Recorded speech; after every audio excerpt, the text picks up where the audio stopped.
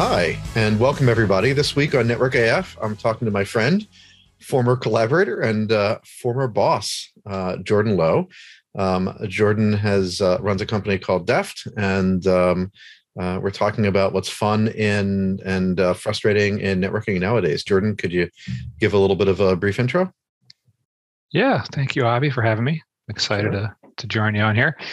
So as you mentioned, I'm the founder and CEO of Deft, which was previously known as Server Central. Before that, I was working with a company called NLayer, which got acquired by what is now GTT, which is a lot of the networking stuff we'll be talking about today, I'm sure. But that's it. I was with Server Central. We've, as we rebranded to Deft now, it's been just over 22 years now. So I've been mostly doing the same thing for quite a while. It's been a lot of fun.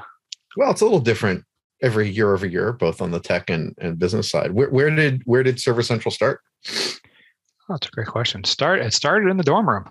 I mean, truthfully, it's one of those stories that somehow ended in success. we started with an old Courier modem at my college apartment. I still remember updating the firmware on that thing to v.x.fast or whatever the latest. Yeah. Whatever the latest thing is to get that extra 2 or 3K off the dial-up speed. But 22 later, here we are.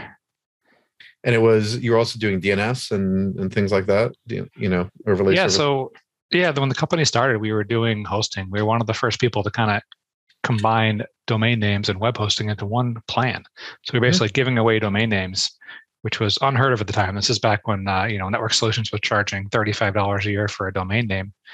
And we started bundling it in with a $5 or $10 a month hosting account. People didn't believe it was true. But that ended, pretty well. A lot of people, we got thousands and thousands of customers there, and that's kind of what kicked us off into what we are today. We kind of wrapped that business up and sold it off in I think 2008 or 2009. But that's that base of customers and that experience is what kind of got us where we are today. Cool. So you benefited from another of my guests and friends, Elliot Noss and OpenSRS and Tucals and what they were up to. Absolutely.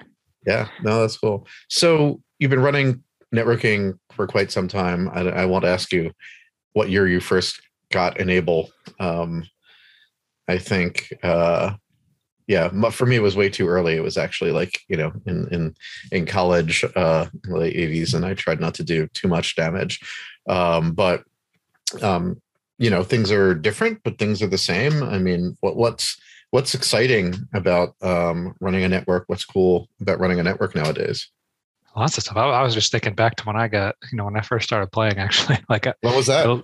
I was thinking, it was a little bit earlier. I mean, I was, I think my first computer was like a Lisa, which would have been, would have been the late 80s. Or running Lisa? I think it was probably Lisa 2, because I'm a little younger than you. It was probably like 88, 89. So that would have been the end of the... The first time I used a Lisa, I demoed a Lisa using Lisa. The first time I used a Lisa was when they made a Mac clone so they could run like Mac OS. I still remember that. There was like a phone cord connecting the mouse. It was that's pretty classic. Yeah. Then I got like a Mac LC, I think, in the early 90s, my first real computer. And we all remember the first modem, the first, I guess it wasn't really my first business at Server Central when we started that. It was actually, I guess I ran a BBS for a little bit way back in the day. I remember having a couple phone lines into my parents' house. Yeah. I mean, that was some classic stuff. I always wanted to there. do that at home. That was how I got into the ISP side, because I had pent up frustration from not running a multi-line BBS, but we weren't into it. My parents weren't into it. So when I was growing up. That is funny. Sorry, I apologize. You're asking about what challenges networking has today, or what? Or let's start on the positive side. I mean, for me, it's just like I plugged in 100 gig connections, and I was expecting that the heavens to part or there to be tons of problems. And instead it was just like, choop, choop, link up, I was like, wow, that was pretty anticlimactic. I mean, it's some ways it's pretty cool what's going on with networking today. So I thought it's awesome. Yeah. I mean, I guess I'll open up with us, with us being old, like when we started, things were a lot different, right? Like, to get a T1 or a DS3 was a huge deal. It was very complicated, and it, wasn't that fast, even back then. But I mean, having 100 gig stuff just work today. I mean, 400 gig is, there's plenty of carriers out there that you can get 400 gig ports today, which is which is crazy. And it does just work now. It's a lot, stuff, what's the nice thing over time is stuff isn't as complicated. It does generally just work, which has taken a lot of pain and a lot of, I'm sure bugs, multiple people, including us, have found over the years to keep this stuff working a little bit better. But it is pretty nice. I will say things are much easier when it comes to, adding capacity and just general things at the moment. It's, makes a lot of things like DDoS less painful. You don't have to worry as much about the stuff as you did back then when anybody could kind of take you out. Now it takes a little bit more energy than it did before. Slightly a little bit more energy to throw more than a couple hundred gigs around. Who was I talking with last week? We were talking about the trick that people used to do who had IRC servers of like buying a connection from someone you hated and single homing, to IP space from them, your IRC server, so that they would get the attacks instead of you. So it was like early DDoS defense. Yeah, I mean that's actually one of the things that kind of trained us and keeps us on our toes. We've had an IRC server the entire time basically. Oh wow! So we still run it. It is still up, and it obviously these days doesn't get too many attacks anymore, as IRC isn't too exciting after things like Slack kind of copied and maybe we should show IRC to Elon Musk. Maybe he wants to, bring back IRC and Usenet, for decentralized future glories. It would work. Still out there. I mean, it is, and still decentralized. So, what about automation? There's a lot of hype about it, but I was talking to some folks that are customers of yours, and they said that it's a big part of doing the design and getting automation and having stuff up. How does that differ from 20 years ago when you turn someone up with a Manet that has multiple switches and routers and servers and stuff? Oh yeah, I mean it's changed pretty wildly. I mean, back in the day, the best you could do was some scripts. But then a lot of the router vendors, we've always been preferential with Juniper. Juniper allowed us to have a little more flexibility in the early days and kind of load more of the customer side config into the router as a template. So we were able to kind of make it a lot easier to turn customers up, not having to repeat 17 commands every time you're adding a new BGP neighbor. But I mean, these days it's a completely different world. It's all in what would be like an Ansible setup or these Python scripts that really allow us to really do a much more modern job and really not have to log on to switches at all. Not saying it doesn't have its own kind of drawbacks and problems. The generation of people that are used to being on those routers and checking things and the process they do is a little bit different than what it is today. So it is easy to miss a couple things. We've definitely had our own challenges as well. With the automated side, you might not be monitoring the same type of stuff that you were before. So the same kind of things that would kick off a CLI error, you can write that the CLI error happened, it might not actually work, and then you don't know about it. So obviously every time we make a change like that and we learn and script around, script it and check it and add an error condition, it's programming. One of the big challenges is, like I remember when I was trying to use Brocade for the first time and I was cutting and pasting because it was so close to Cisco, and like they had a thing where every time you made a change, it would say like, yes, I made a change. So I didn't notice that it wasn't actually taking the route maps. And then I turned on BGP with no route maps and became make clueless because, so whether it's CLI or, when you try to automate and do things too fast, and then, hopefully the vendors don't change, API response codes. And like we have this as SaaS company, we have the same challenge, right? Which is people build to your APIs. That becomes a promise, and in the router world, CLI is a promise, API is a promise. We could move to API if people would just make everything only available or available via API also. And some vendors do better at that, than others. Yeah, but I mean, realistically, all of our new deployments, have all been completely automated, and it's a very different way to work. And it's go ahead.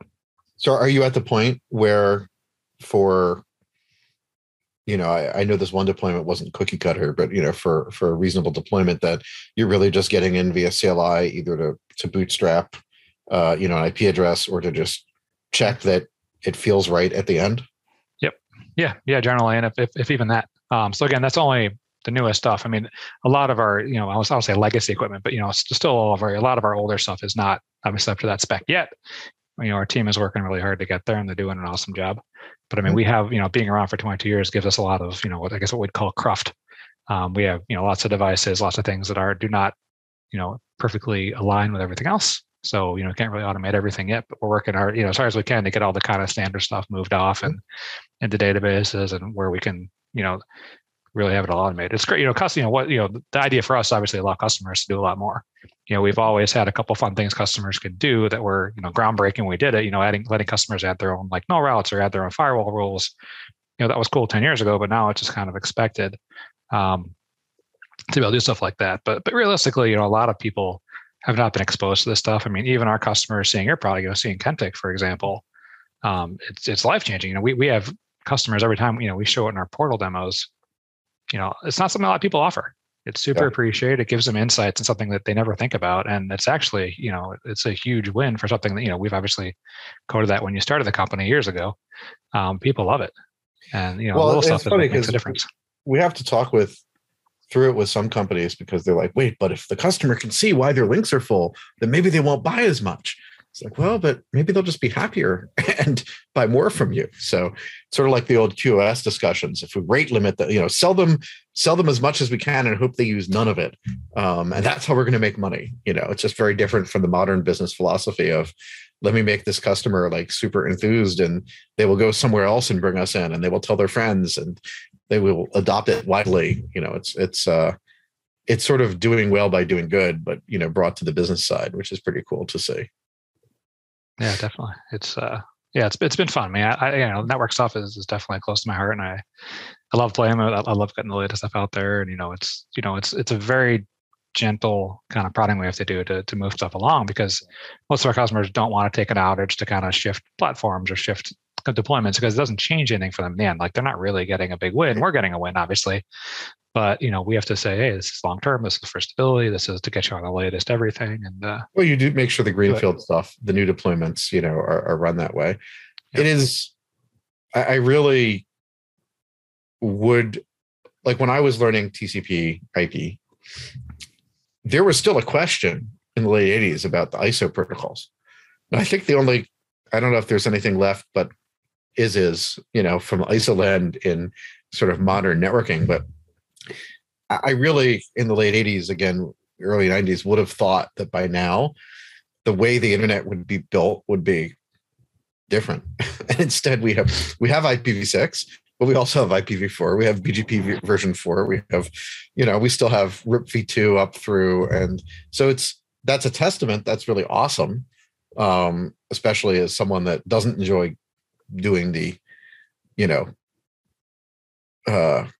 endless protocol meetings and RFC type stuff. I'm thrilled that there's people that love IETF. It's just not for me with my ADD. No, I mean, that's pretty cool when I look and see, well, we're communicating over Zoom and the internet is mostly working. And so it's sort of a mystery to me that it hasn't moved, but also pretty cool that it's been able to work, just going from, a megabit to a gigabit to pretty soon we'll have terabit interfaces. So, I mean, it was pretty amazing when COVID started and everyone started doing Zoom and all the different meeting platforms, and it generally worked. Mm-hmm. Obviously, a lot of people running around crazy upgrading stuff, on the back of all the consumer networks, and I'm sure everyone at Comcast will tell you stories. All the networks are saying, "Oh, we had to do all this stuff, and all these splits and all this stuff." But in the end, it got done. It worked. Zoom was able to spin up a ton of servers. They made a couple small. They did do some things to limit bandwidth, obviously initially, because they didn't. Nothing, that was a huge increase. They want to limit bandwidth for both their equipment, Amazon's equipment. Not going to say not their bills as well, but right. They kick some defaults down to 480p or whatever the lower bandwidth rate is, but they already had a pretty good platform there. They already did a good job of making all of the speakers' video spin up to full speed when they were speaking. Everyone else kind of slowed down to a lower bit rate, which was already existing, which is smart. Across our customer base, just people had a bunch of over provisioning in place. So, that was really good. But so sounds like lifecycle automation is something that you guys have. That is really where we see most of our customers, working towards. And of course, if you can't see it, then that's not really helpful. We don't really have any customers doing the magic streaming telemetry, stream 400 gigabits of state from the thing and have magic ML, show you everything that's wrong. But there's a lot that you can do just with, device metrics and of course traffic and performance and all that. So what are the challenges of, running a network? It's much more efficient to run a network than it used to be, certainly per bit, but, what are the challenges? Yeah, just off the bat, lately it's been hardware availability. That's kind of the big thing, both on the the DWDM and optical side, and top-of-rack switches have been a bit of a challenge. We were lucky enough, our team did suggest we placed a lot of large orders for both network equipment and compute and storage right when this all happened. So that's all been kind of flowing in over the last year or two, which has been working pretty well. So we haven't had any kind of major issues, but we've definitely delayed a couple upgrades here and there. We definitely have a couple locations on our network that are a little bit behind. We have some sites running older routers than were planned. Nothing catastrophic, but hardware wise, it's that's been the biggest challenge really. But people has been a challenge. I'm lucky to have an awesome team working with. We have a bunch of really great guys, between the operations, automation, platform teams that all kind of, network side.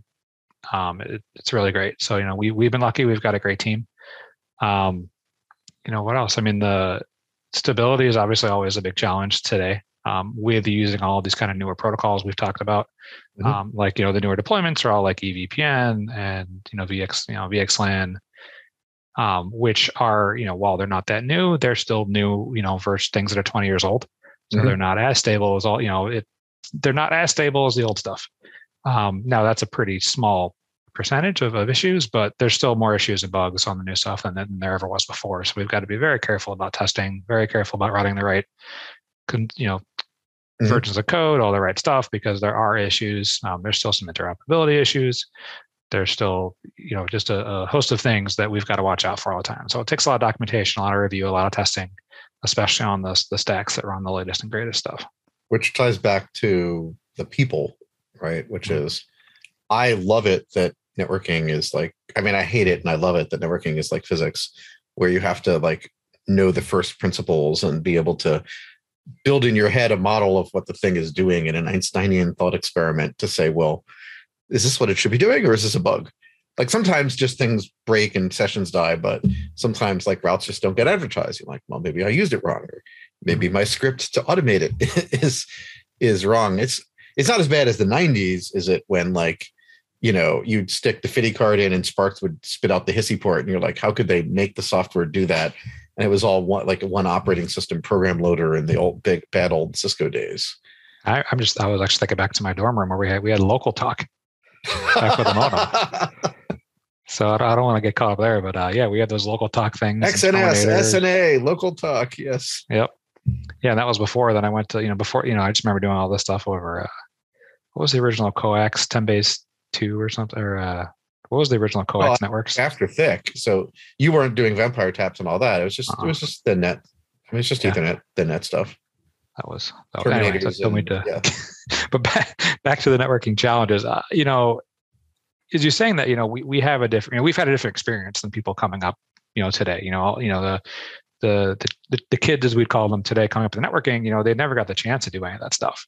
A lot of these guys have they've grown up writing network as code. They've grown up starting all playing with Amazon as their original platform. They didn't build the server, they didn't build the switch, they didn't program it, set the IPs, and get the serial console working with back in the day trying 14 different USB adapters like we've had to do over the last 10 years.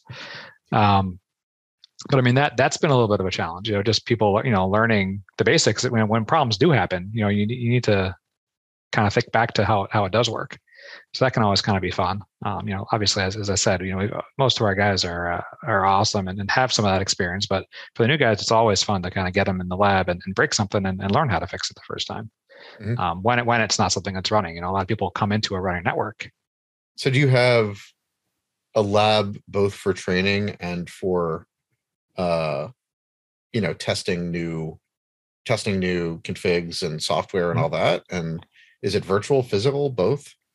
Both. So we have both a physical lab for even from the DWDM side. We have like WDM labs with we have for testing and training for both our data center operations guys, the guys that are going to patch stuff so they can learn how to do loops and light level testing and cleaning fibers, things like that. And then that stuff goes all the way through the network labs where we have basically one of each type of router and switch that we deploy, if not multiple. And we can go ahead and stage code on there, run upgrades, and link it into the network. do traffic tests, stuff like that to make sure everything works properly. And that stuff is, as I mentioned, is more and more important because it's not, before you could kind of get away with just, doing a shotgun upgrade. These days, you got to be very sure everything's working correctly and test everything very carefully. It's just not Hopefully worth. There's some gals among the guys, at the F-Done as well. But the early 90s, I think I still have some people that work for me who have trauma.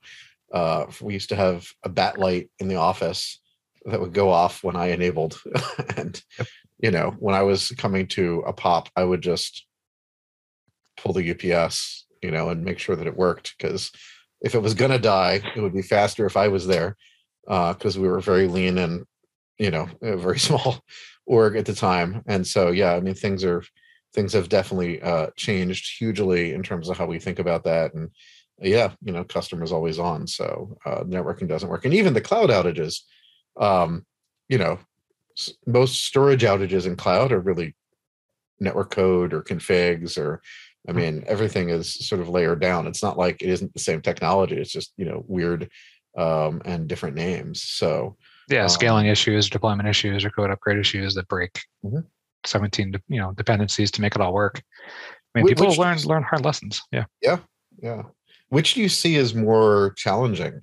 Taking someone that is cloud native in their thinking, so they're using peering and tunnels and things like that, but maybe not thinking about them as that, and then getting into networking and primitives and how to live in that hybrid world, or sort of the reverse, and taking people that have come up on networking and computers and storage and know that stuff, but don't know the names and the bugs and the APIs, and don't think program first or GitOps first.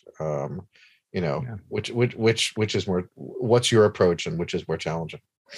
I would say, most of our customers are not super technical. We've got a lot of awesome tech forward companies with, great staffs, but, a lot of our, I would say more enterprise customers or just normal customers are not, don't get into the weeds, right? They just expect it to work.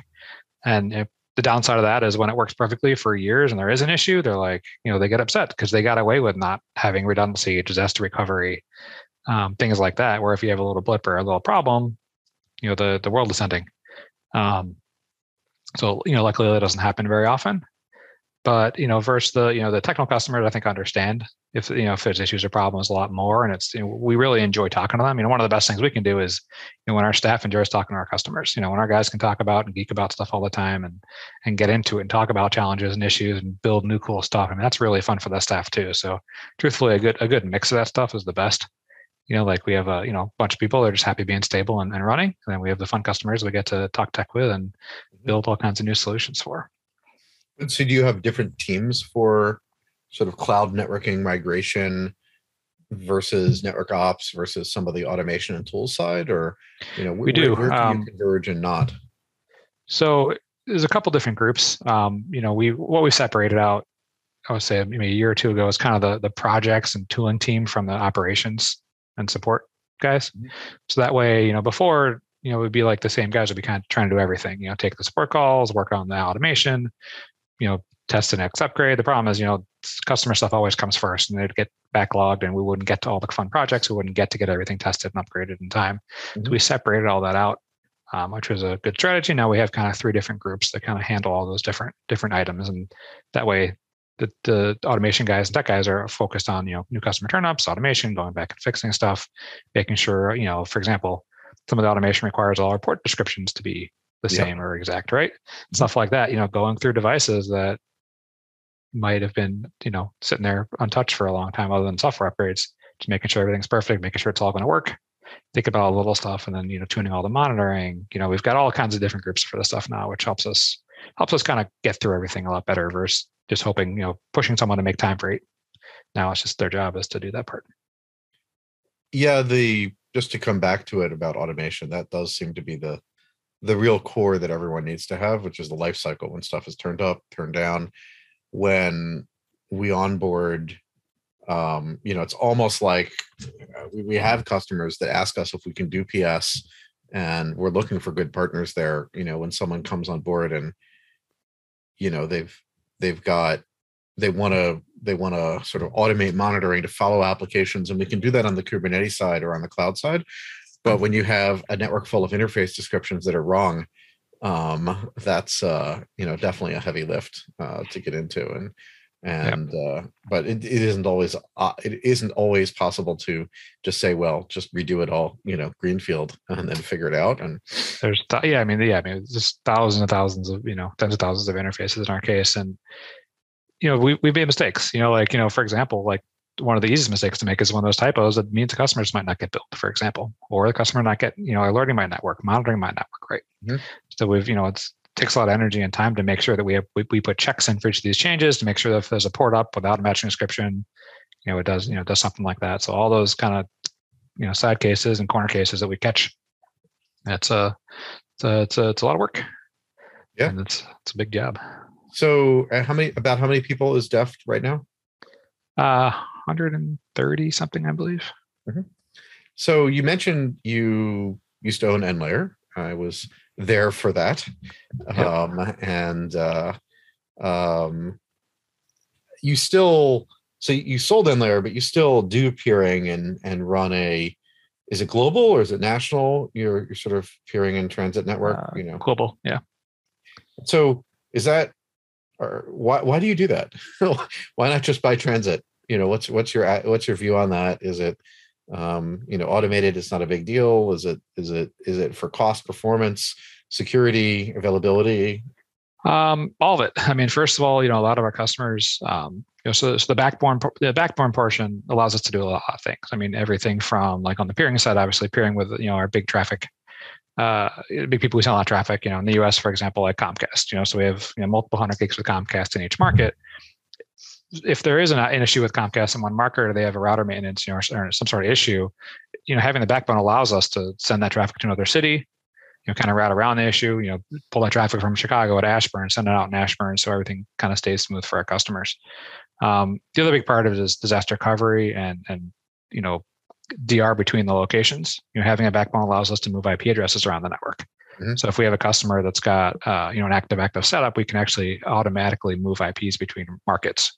So as part of for example, we normally do like quarterly DR tests with our customers. Mm-hmm. We can flip from active to passive and from Chicago to California, for example, and move the IPs across, which for some legacy people and for some systems is a little bit it's I don't want to say it's the most modern way of doing failover and application stuff, but it's a really good way for a lot of applications that are a little bit older to have just everything keeps running on the VMs, and you just point the public IPs change. Mm-hmm. The public IPs stay the same and just get moved across the market. Right. Yeah. So that's a fun thing, and also allows us to do MPLS networks, things like that for our customers. We have a lot of customers that we interconnect offices around the world. So they might have an office in London, an office in Ashburn, an office in Dallas, and we'll be able to link all those back to the same backbone. And us running our own backbone allows us to kind of fully control that. It's like control your own destiny stuff, where we see the backbone, we can tell if there's an issue or an outage, we can do the routing ourselves, we can do the quality control, mm-hmm. to make sure stuff is scaled properly. Just allows us to see everything and makes any issues a lot faster to troubleshoot. Yeah. Versus trying to call into one of the carriers and wait on hold, and hopefully stuff gets fixed. So, yeah, I use the word control there, to be able mm-hmm. to be able to control the packet destiny. I guess that we see that also, as a big thing. Is peering set up mostly automated now in your lifecycle stuff, or? I'm not sure, actually. That's a good question. I know we don't do a ton of public peering at the moment. It's, okay. The peering world goes through kind of there's two parts of it, as you surely know, is both the price and the size of the ports on the peering exchanges. So our CashFly brand, the CDN side does peer in all the markets, obviously extensively, and we interconnect with them in some markets as well. Mm-hmm. But on the Deft side, we do peer in certain markets, but most of our peering is kind of private peering with like the Amazons or people like that. Obviously we're not supposed to talk about who we interconnect with, yeah. But most of our peering at the moment is private peering. We are on some of the exchanges, but it's one of those things where there's a couple business cases behind it, both the cost of the ports and the cost of transit. Depending on those two things, it kind of incents you to either do peering or not do peering. And right now in the cycle of things we're currently in, doesn't make a ton of sense to do a huge amount of peering right now.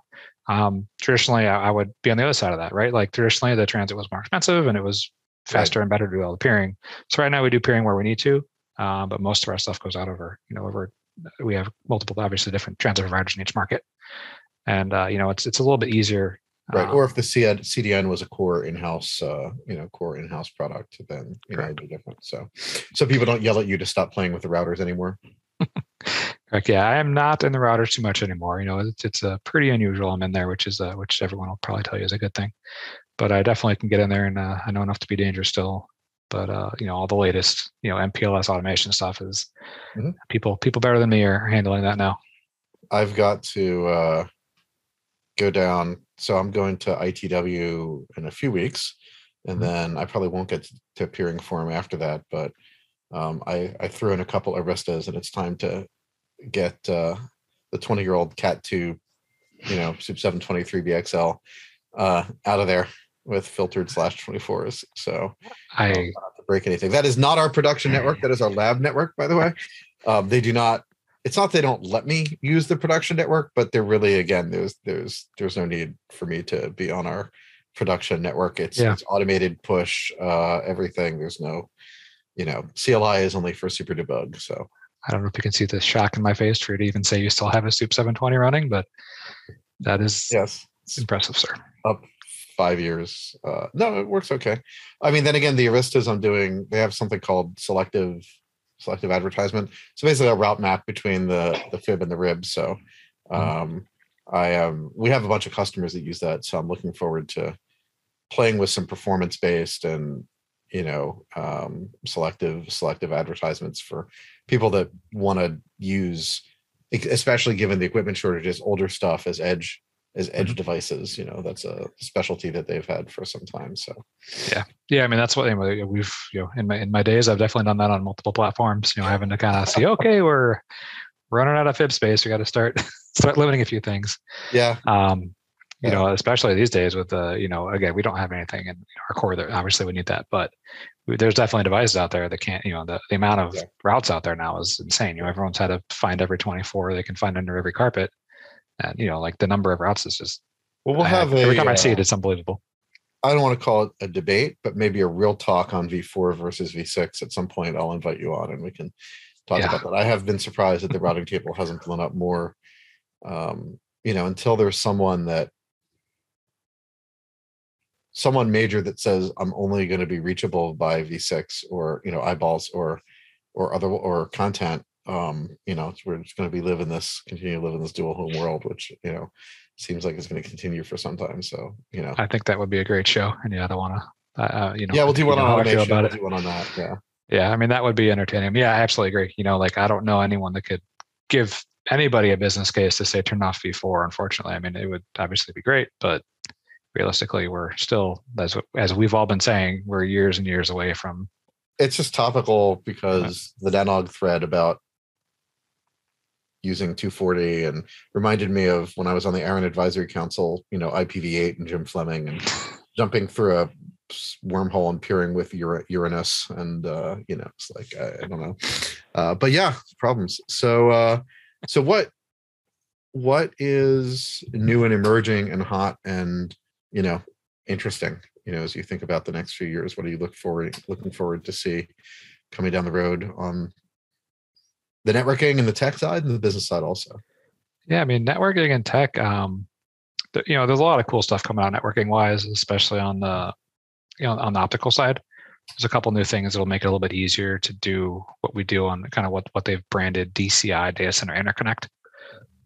As you can imagine, we have a lot of circuits between data centers and between. Is this like robots or Glimmerglass and electronic tunable prisms, or what is it? No, I mean just the integration between platforms. I think will be a lot easier, and also the platforms themselves. There's all these kind of, I don't want to get too far into the optical side. There's all different systems that should work together, that sort of work together, but don't really work together. Between all the major vendors. It'd be nice if that worked together, worked better. And there's a couple of proposals out there and things that seem to be happening that will make that a lot easier, which would be nice. And you can just kind of, right now, most systems, if you want like a 10 gig and a 1 gig and a, 40 gig and 100 gig, it's not that easy just to plug all those things in the same box. And there's some new stuff coming out that's going to make that a lot easier. hopefully. So we'll see when that comes out. I mean, you got still a couple of years out. That'll be nice. If we can, that way we can just plug in a 10 gig and 100 gig and a 40 gig for a customer, and we don't have to have a different type of card, different everything. So you're using more, not things that are not just passive Prisms muxes. Correct. Yeah. Yeah. So almost all the stuff we do now is active, carrier grade optical gear. Mm-hmm. And a lot of that stuff is kind of split up into 100 gig. I see. So that's more fixed, because on the routers and switches, they don't really care, and the passive stuff doesn't care that much. Yeah, there are some changes on the passive side, just the sizes of channels for stuff. The traditional stuff is all the 100 gigahertz band. Obviously, there's people that are much more expert than me at the stuff that would be happy to chat about it. But there's some changes coming there where there'll be a little bit more. I've always liked the idea of I guess what you call alien wavelengths, or buying, a spectrum instead of waves. And some of the stuff I think will be enabling that a lot more as long as the carriers go along with it. And that way you can have less things to break in between everybody, which makes things more reliable. Less cards, especially right now, would be easier. Yeah. But I mean, on the network side, I mean, I'm excited. As time goes on, more people kind of get into the more of the, I guess what I call SDN. That more of that becomes reality, which is great. When it's working, when it's stable, it's awesome. As most things, when it breaks, it can be a little bit harder to troubleshoot.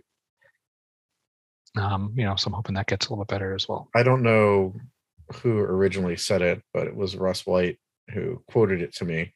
He said, "Automation does not mean simplicity." I mean, it can be simple to consume, but when it breaks, it's tough. What about hype? I have my list, but what do you see that you just sort of groan and you go, oh, architecture? I groaned a lot about, I guess I get more like, what's the SD? What are they calling SDN? SD-WAN type stuff. I complained about that for a while, but I think it's getting to the point where it's pretty cool and working. Now that the underlying network can support it more. So I would normally groan about some of the SDN stuff going on there. I'm sorry, not SDN, but SD-WAN. I know it says 5 different names depending on who you're talking to about it. SASE now, it's. Yep. I mean, it is. It is useful in the right spot now. I don't know. There's a lot. There's a lot going on. It's just always tough for me to figure out what's a box, what's a service.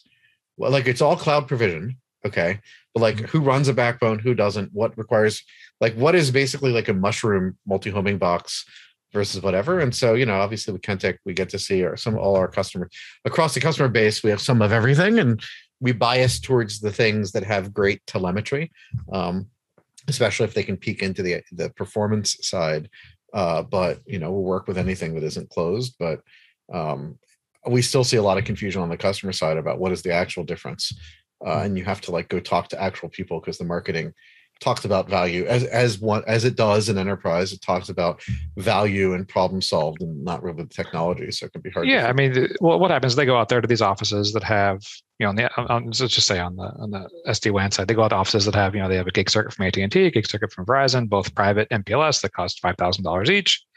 And they say, hey, you just got you get a 1 gig from AT&T and a 1 gig internet from both these guys. And your mind goes first to, okay, how's that going to work? Is it going to be, or is the MTU going to be too small? How's the performance? How's it going to fail over? They make it magic. Cloud and it just works. Yeah. And what I guess what I didn't think about some of the stuff, is now that the you can do it now. Not it's not the way it was. I think with the encoding and the way they can, there's enough CPU now in these boxes to shove it all through and for it to work properly. There were definitely some limitations when it first came out, and we would run into them pretty hard. But these days, it's kind of cool, and I think it's neat. Especially, there's been this round of pretty major price drops in kind of the corporate and business internet circuits from the major players these days. So you can get internet in a lot of buildings now for not what you can get it for at home, but close, and it makes that make a lot of sense, especially with all these offices that are mostly empty these days. So it's a nice cost savings option, and it makes it easier to manage as well. So something that I've been kind of excited. And I think it's definitely a practical application of automation, just as number one SDN thing is probably VMware. So it's deployed, works pretty well, but it's not trying to do anything super complicated. Yeah. It took them a lot of tries. I mean, it took them a lot of tries to get it working right with VXLAN and all the, all the networking. And I'm sure, I mean, they've had many versions of their SDN on the horizon, but yeah, I mean, these days it does work quite well. We do a fair amount of it as well. Yeah. It's just, Google started the idea of program everything. And just like with streaming telemetry and just like with automation, it can be easy to read the marketing and think that everybody is fully automated, no network people anywhere. The network self-heals, everything is self-driving or closed loop or whatever. And in reality, what you're talking about, life cycle, some of the SD-WAN stuff, some of the in the data center stuff, that's where, we see the real automation. And you still need people who are involved in design and setting it up and designing it with observability in mind. And life is better, but still work to do, which to me, that's exciting. Because I mean, if that stuff, you pop that box in all these places and it shoots back to places like you guys to make sure the performance is there, everybody's happy. I mean, there's a lot of cool. Another cool thing I've been monitoring is, on the hardware side, on the server side for us and server deployments. So we do a fair amount of medium size, server deployments for our customers. That like to build these, I guess what we call large private clouds. To either, a lot of our customers, they basically kind of run their steady state load to hundreds of machines. Yeah. So they run kind of their steady state load in the data center. And they put the burst stuff all in the clouds, which is absolutely a great way to do it.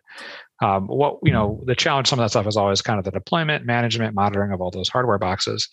There's lots of solutions out there that are good, but there's nothing that's great. And what's happened recently is, some of these hardware-based solutions, there's now some PCI cards you can pop into those machines that handle a lot of the security and deployment and monitoring and backend stuff.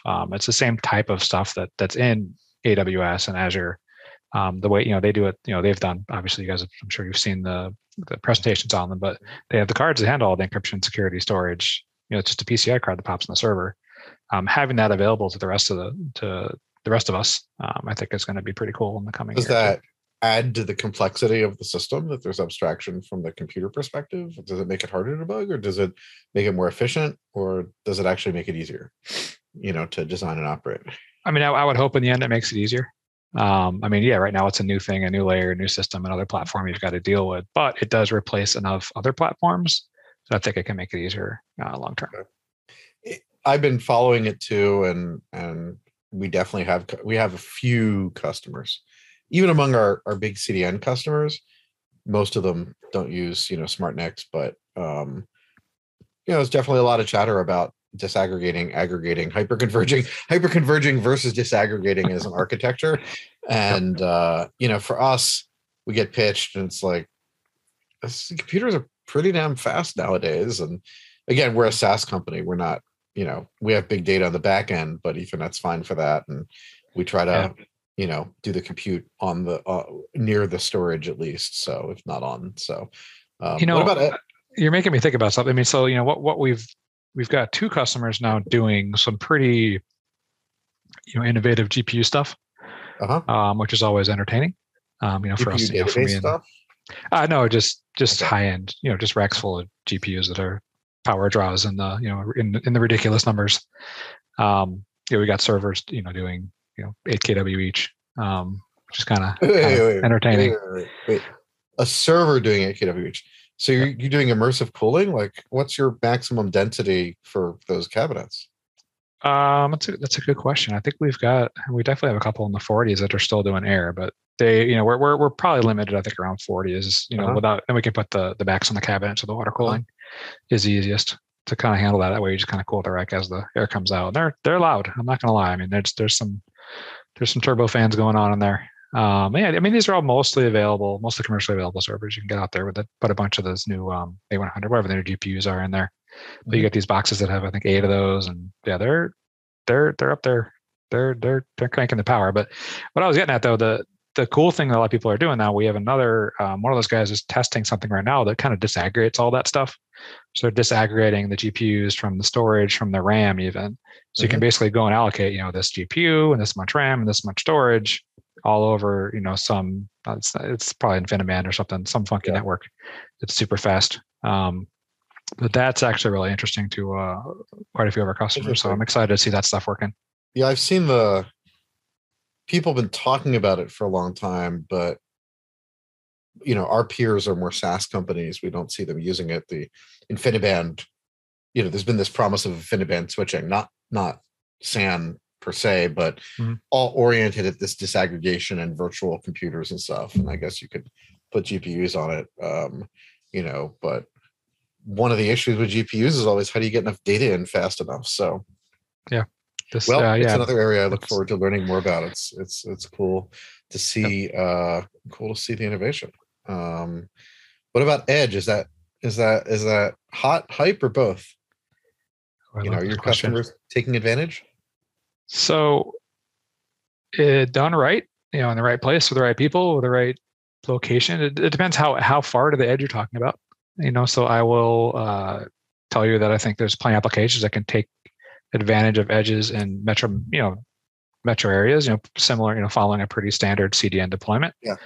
I don't think going past that makes any sense anytime soon. Let's talk about 5G for a minute. 5G is supposed to take the internet from being at, one data center in each city or one data center in another city, that internet edge moving from that data center, that core, almost out to the tower. I don't know if there's a huge amount of apps and stuff and use for that at this point. Today. This could be this obviously will be another call, and this is one of those things where I'd look back at this video in 5 years and be, man, I was an idiot. But I mean, right now I can't think of a ton of apps that would make a huge difference being computed at, that would take care of that, that last millisecond or two. Yeah, but even Metaverse there, is one. Having 10,000 cities and 200 places per city is something that would be hard to coordinate even for our most sophisticated customers. But yeah, we'll see. We'll definitely see where that goes. The good part about that is cloud native architecture, being able to deploy at one. It's the coordination and telemetry and management and monitoring and state that's hard. That's there. At least we've got the other stuff, which is running it in a standard way. It's just OpenStack and OVFs and all the ways that people were OVAs, OVFs, whatever. You could package up a VM, but how do you turn it on, turn it off, hook it to stuff? Kubernetes is a massively complex beast, but at least with cloud native Kubernetes, whether it's one location or 400 locations in a place, we're starting to have a lingua franca there, which I think will be beneficial, whether it's just someone running, auth stuff in their network at the edge, or eventually letting people deploy third-party stuff, out near the tower. So that's pretty cool. Yeah, I mean, you can see. I mean, the one thing that's been doing better is kind of the cloud gaming. Cloud gaming. I'm not saying there's a huge amount of adoption, but that's something that's been working better, right? With the advent of a lot of people in these big metro areas having fiber to their home, and they are a couple milliseconds away from these data centers now. And that's starting to work. But I don't know if that scale is ever going to make sense to install servers compute for that in the middle of. Well, it's like IPv6, I think. And again, I don't want to imply that I'm down on an edge and where things are going. Again, it's driving architecture in a great way. But when IPv6 was initially sold, it was, oh, well, it gives you security you don't get with IPv4. It gives you routing scalability you don't get with IPv4. It gives you QoS. None of those were true. And so people were like, well, what's going on here? And I think some of the first applications were like, oh, well, self-driving cars need it. It's like, well, not really, but maybe something does. And again, I look at it. I'm not going in it. As like Ready Player One, or, and now we've got Meta, right? I mean, if we really wanted to do that, again, hard computer science problem still to solve, but we will see. Yeah, I mean, I guess backing up into what we'll take advantage of it. I mean, I think some people right now are deploying code. Like right now, I mean, what percent of sites are really optimized for edge at all right now, right? Most sites there's still some database somewhere in some city that you're waiting for that database to confirm something before it comes back to you, no matter what it is. There's a lot of cool companies. Edge ML is a case because, people are trying to build very lightweight, composable, meaning that you can do the work distributed and add it up. And then, you got some stuff where power is cheap at the edge and more clean. So there are some applications where maybe you don't need it, but maybe it's better for the planet to run it distributed. Yeah.